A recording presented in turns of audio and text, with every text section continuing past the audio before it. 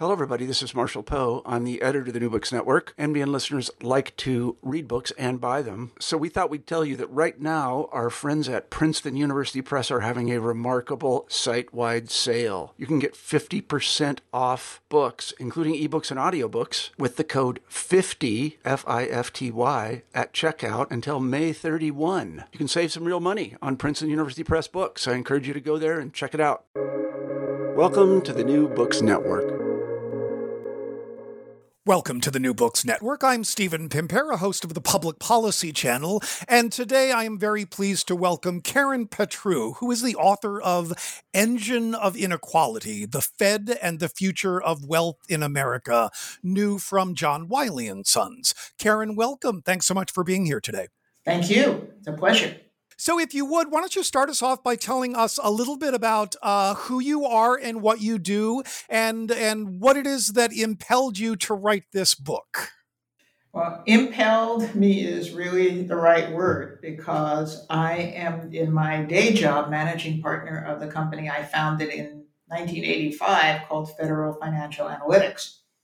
And we have a very busy practice advising global financial services firms, many of them banks, as well as global central banks and regulatory agencies on policies, rules, laws, the public actions that affect financial industry profitability and structure. So I've been spending lots and lots of my time over the years trying to understand monetary policy and regulatory policy and how it affects financial system. And watching the rules after 2008, and especially after 2010, it was really clear to me that there were a lot of unintended consequences, partly from the collision of monetary and regulatory policy, and partly because the Feds, and I'm talking strictly the United States, but I think this is true in other countries as well, the post-2010 framework made banks a lot safer. But that changed the bank business model in ways regulators didn't anticipate and actually led to significant vulnerabilities in the financial sector as a whole. Vulnerabilities that we saw all too evident last March when the global, particularly the United States, non-bank financial system collapsed under the stress of COVID, and the banking system around the world stood remarkably firm. So looking at all those unintended consequences, I started working on a paper for one of our clients in 2016 about the impact of monetary and regulatory policy and the ways in which they undermined financial stability. The more I got into it, the more I thought, partly because I was reading Thomas Piketty's masterful book, Capitalism in the 21st Century, and it was opening my eyes, the more I thought, I think economic inequality is an unintended consequence too. So I started on my own time really thinking that through. How could it be that the unintended consequences of monetary and regulatory policy, particularly with a focus on the U.S., had such a profound impact? And once I sort of got that together in my mind, I actually used an invitation in early November, 2 days before the United States election in 2016. I was invited to give the after the dinner address to a group of global central bankers. And I laid it out for them why I thought then, 2016, monetary policy and regulatory policy were making electorates much more unequal and therefore a lot angrier. And the central bankers went kind of, that's interesting. It could be true. Then we had the US election. And with economic inequality so much on my mind and financial policy, it really seemed to me that that was a large reason the election turned out the way it did. Hillary Clinton's key votes, particularly African American votes, didn't turn out for her. And I thought one of the main reasons was she took the line the Fed and the Obama administration did, which was that after 2010 and particularly 2014, the US economy was a, quote, this is the Fed's favorite phrase, a good place. Well, it was if that place was Park Avenue, but it wasn't in most African American and minority communities, and people didn't want to vote for Donald Trump, but they stayed home. Conversely, Donald Trump said to high school educated white men, "You are unequal, and it's not your fault, and I'm going to fix it. I hear you." Now, he said a lot of other things that I don't think he should have, and he should never fixed it. He made it a lot worse. But he spoke to that inequality and the anger that it rouses. So that's when I started to write my book in 2017, and why I wrote it and why I spent nights and weekends doing it, because I do have a lot of other things to do. so so as you think about that inequality, right? For you, and I think for lots of people, there are at least a couple of big buckets when we think about the consequences of inequality. One of them is just simply basic human well-being, right? And what that means, not just for families, but what that means for communities and for economies. But the other piece of this is, as you pointed to, the ways in which inequality can create instability in political and electoral systems. Now, when we typically sort of look for explanations at that, right? You know this, you point to them in the book. The explanations that pop up are, well, what's going on? Well, it's globalization. It's the way in which technology changes economies and labor markets. It's changes in tax policy. It's declines in unionization rates and worker power. It's the influence of the rich on U.S. politics. It's increasing returns to education, right? Sort of the usual suspects. So you're telling a very different story in this book that puts the Federal Reserve at the center of the story.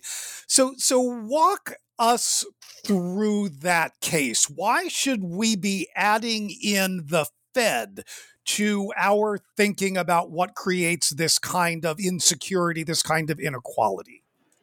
It's a great question, Steve. And the reason really struck me because when you just pointed to, when you look at inequality, economic inequality, whether it's Piketty's book or the much great amount of research, you named many of the causes, demographics, among others, globalization, technology, education, uh, unionization, political dominance.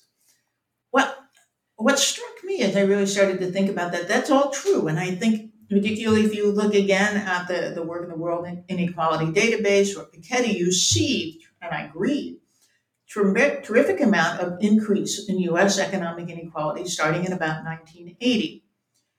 But what I saw when I started looking at the data, which didn't exist at that point in other sources, was that after 2010, something really happened in the United States, because the United States was already unequal in terms of both income and wealth. But starting in 2010, inequality, especially wealth inequality, shot up. And in fact, it shot up faster and farther than it ever has since in the 20th century. So we didn't all suddenly get a lot older. Trade policy didn't change. In fact, tax policy got a lot more regressive under Donald Trump with the big tax cuts for the rich and for corporations. But inequality marched on, and you'll see in my book there are several charts which show how significantly US economic inequality increased. And I think the only significant variable in the policy arena in the United States, starting in 2010, when you see the sudden, just electric charge, the engine of inequality really revs up. And I think when you think about it, you recognize that what is income, what is wealth but money? And who controls money more than any other US agency or really force? It's the Fed.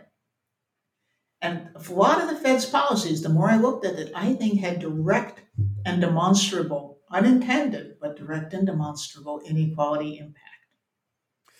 So the actions the Fed took, in particular in response to the real estate financial banking crisis that led to the Great Recession, you're arguing accelerated these longstanding trends about inequality and, by the way, left a large segment of the population that much more vulnerable to the COVID crisis when it comes along. So is this simply a story of interest rates being too low, or is it more complicated than that? That's an important part of it. It's a combination, like everything else. This is complicated. It is a combination of ultra low rates, often negative in real terms after taking inflation into account. It's the impact of the Fed's giant portfolio distorting the way the financial markets work.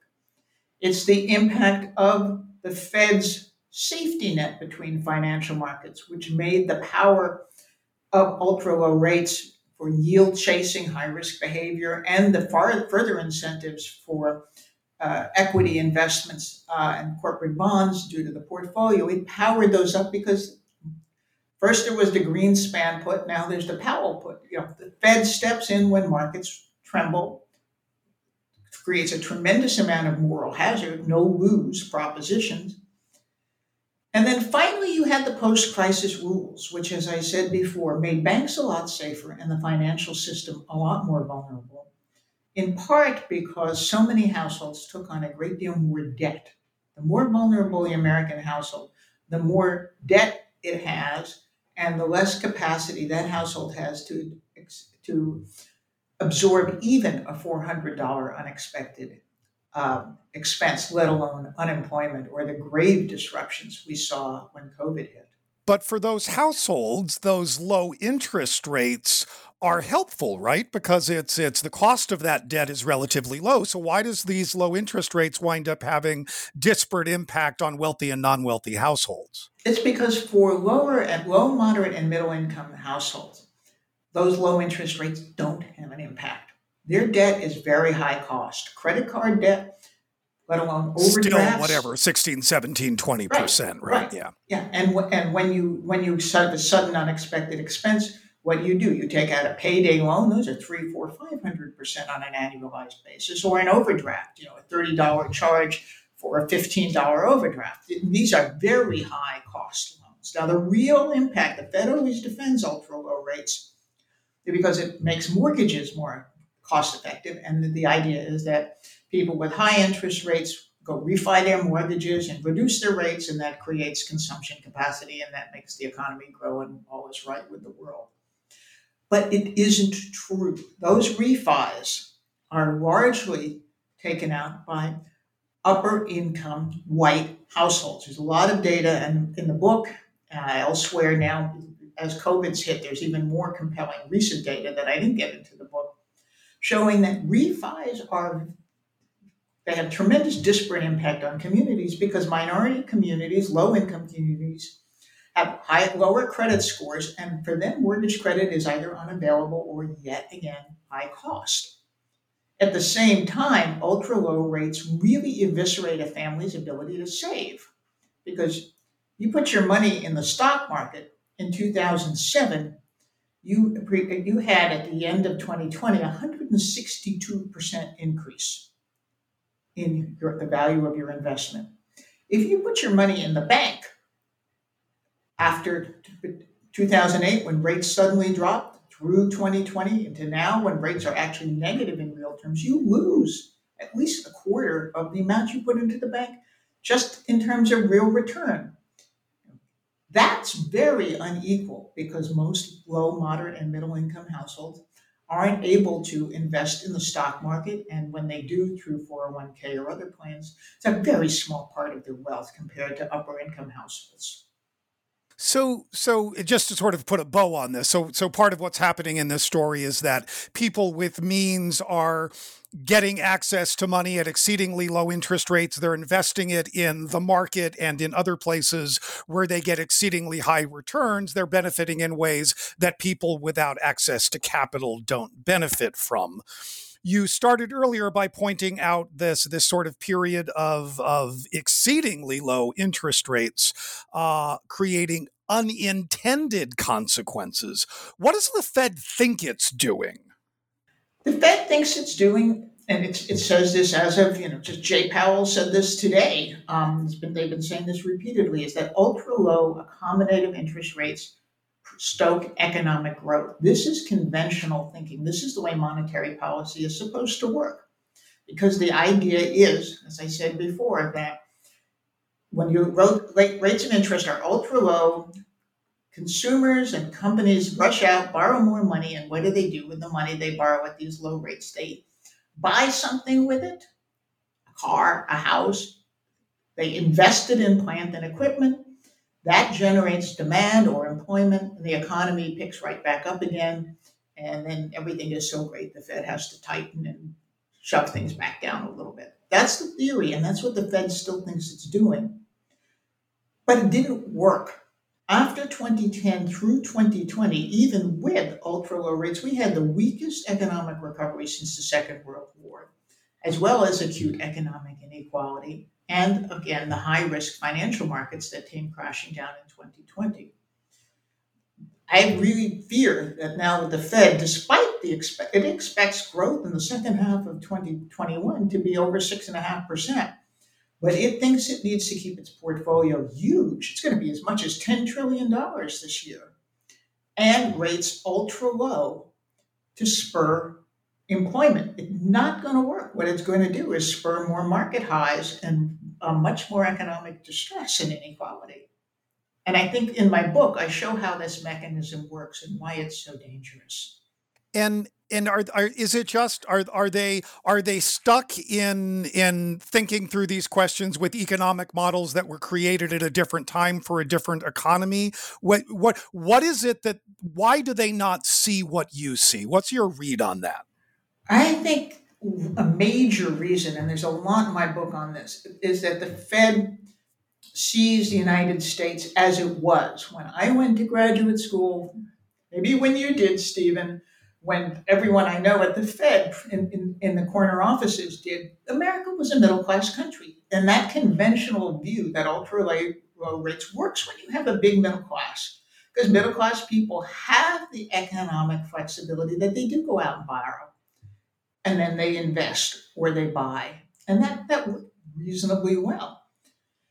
And you look from 2010 through even today, right now, as of Jay Powell's testimony before Congress this morning, the Fed talks about unemployment without regard to who wants to work or who has been kept out of work. The Fed is beginning to think a bit about how to better understand unemployment, and they've given a couple of speeches about it. But if you look at the way that the so-called dots on the plot that guides the Federal Open Market Committee and monetary policy, last week they're still using the old data. The Fed looks at net worth on an aggregate or average basis. So it looks and says, hey, look, America's getting richer. Isn't that great? America, on average, is getting richer, but it's only a very few very rich people skewing the data. Most Americans are, in real terms, poorer, particularly in net worth after taking debt into account basis. Household income. The Fed prides itself on household income. Oh, look, wages increased, especially for lower wage households before COVID. Real wages in 2019 were the same for middle class households as they were in 2001. And the nominal increases in wages were driven generally by more hours worked or more members in a household working, as well as by significant jumps in higher income jobs. The Fed mistook America, that good place. Remember, I said the Fed thought America was a good place. Well, on average, it probably looked like it was. But that's not this country. Most people below the top 80%. We're struggling, and the data the Fed used doesn't show it. And I feel like I'm asking the same question again, but it's one of the things that no, it's like it all, no, that's not you, it's me. It just sort of stuns me that, this is sort of an undergraduate research methods mistake, right? I mean, literally, right? It's like, well, wait a minute, right? It's like, Jeff Bezos walks into the room and suddenly we all have an average income of, $80 billion.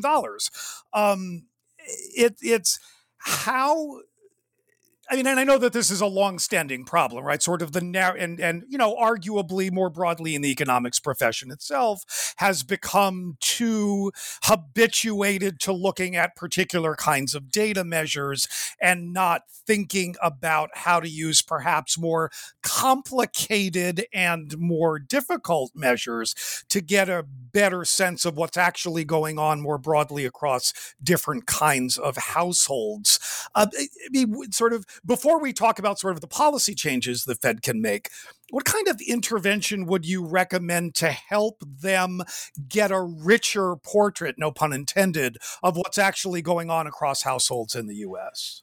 Well, I think I agree with you. I mean, the economists are only now, and it's stunning to me, moving on from the quote representative agent, the averages and aggregates models, to heterogeneous data. This is a big new thing in the last year or two in economics, and the Fed needs to change faster than the profession because it's so influential. And I think pressure from Congress, pressure from listeners on this podcast, I hope pressure from readers of my book may help the Fed see that it needs to move to heterogeneous data.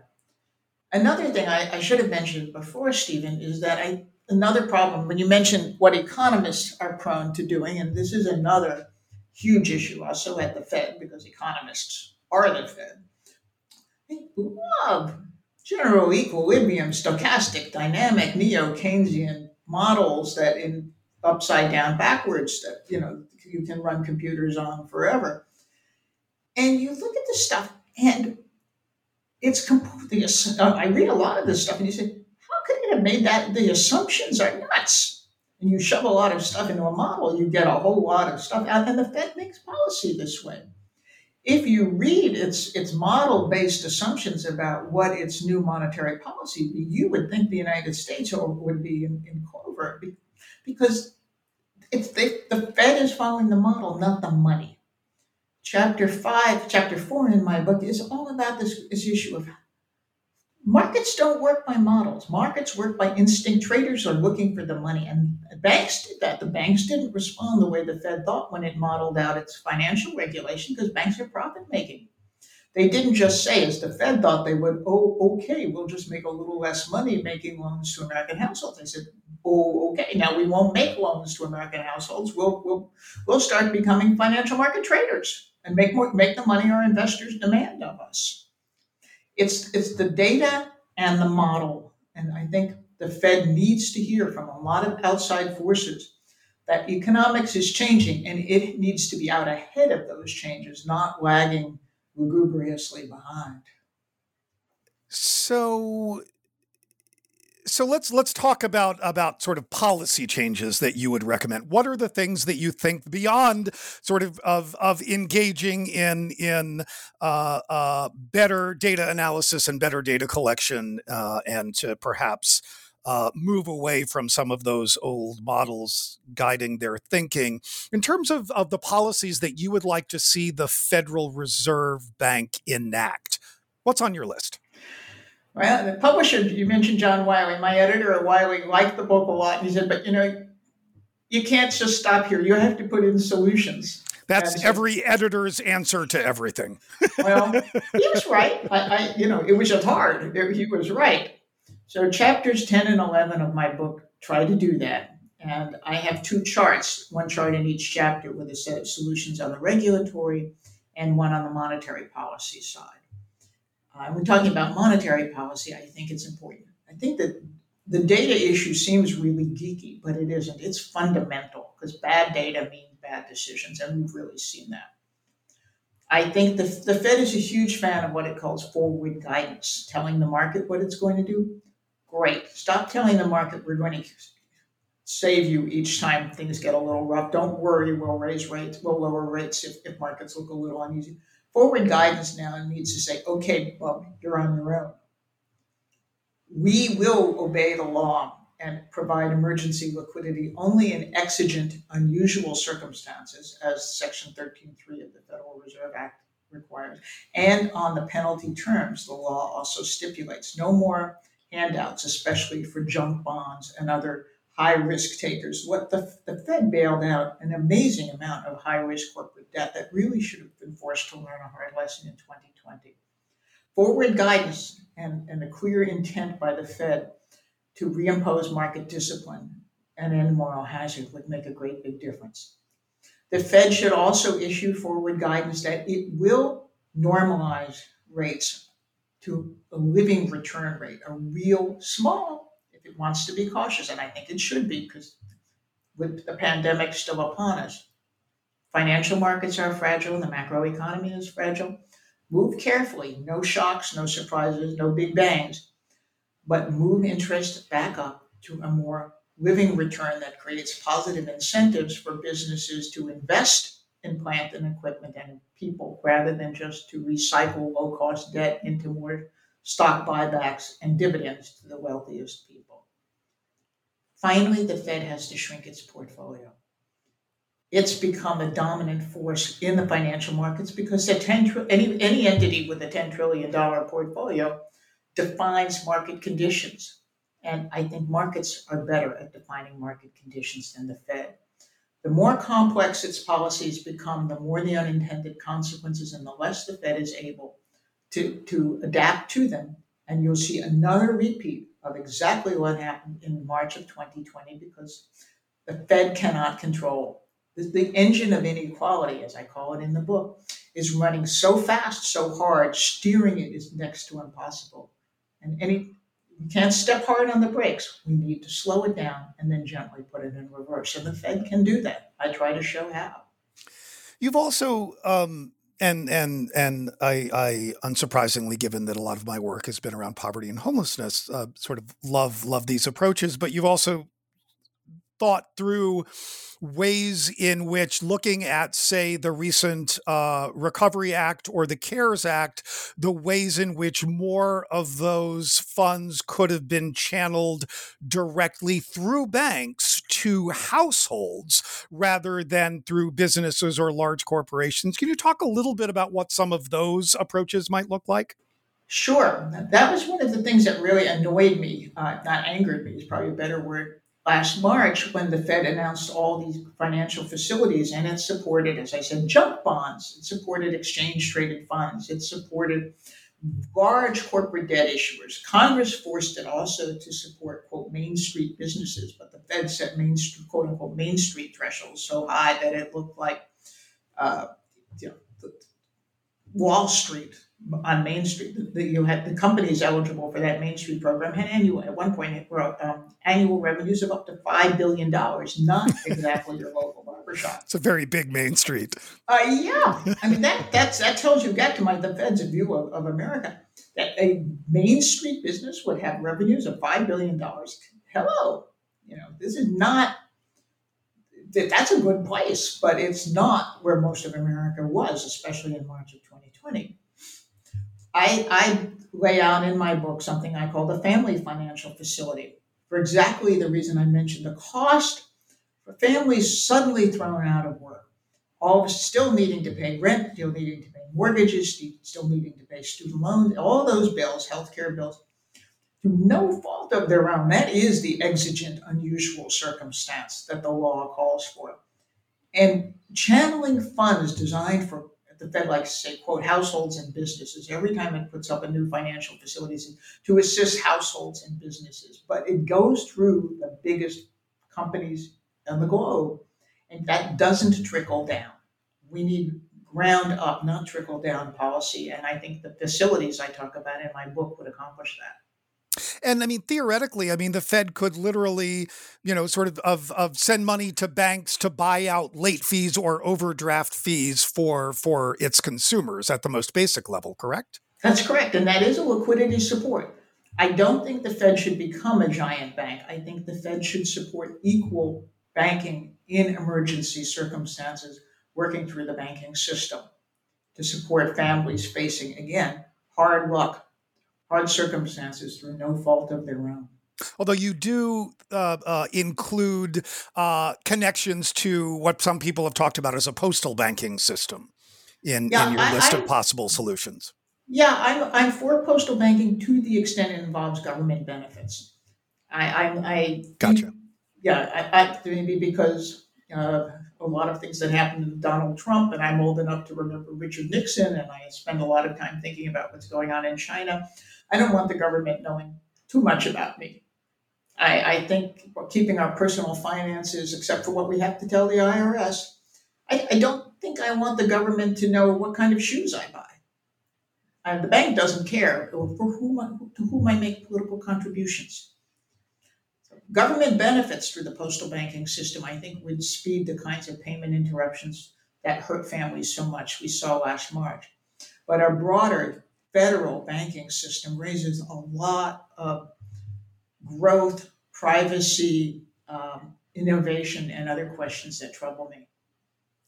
How hopeful are you that the kind of vision you have for the Fed altering its approach will come to be?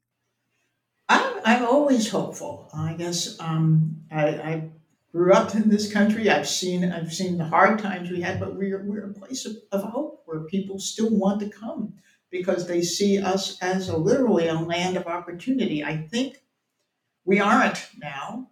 We could be again. And the response to my book really encourages me. I'm known well in my field, but not as an author in the general trade press arena. And the book, people seem to be really responding to the book as you are, Stephen, and that gives me a lot of hope because I wrote it to make a difference, not to sell books. I really wanted to raise consciousness, and I'm hopeful because I think I am.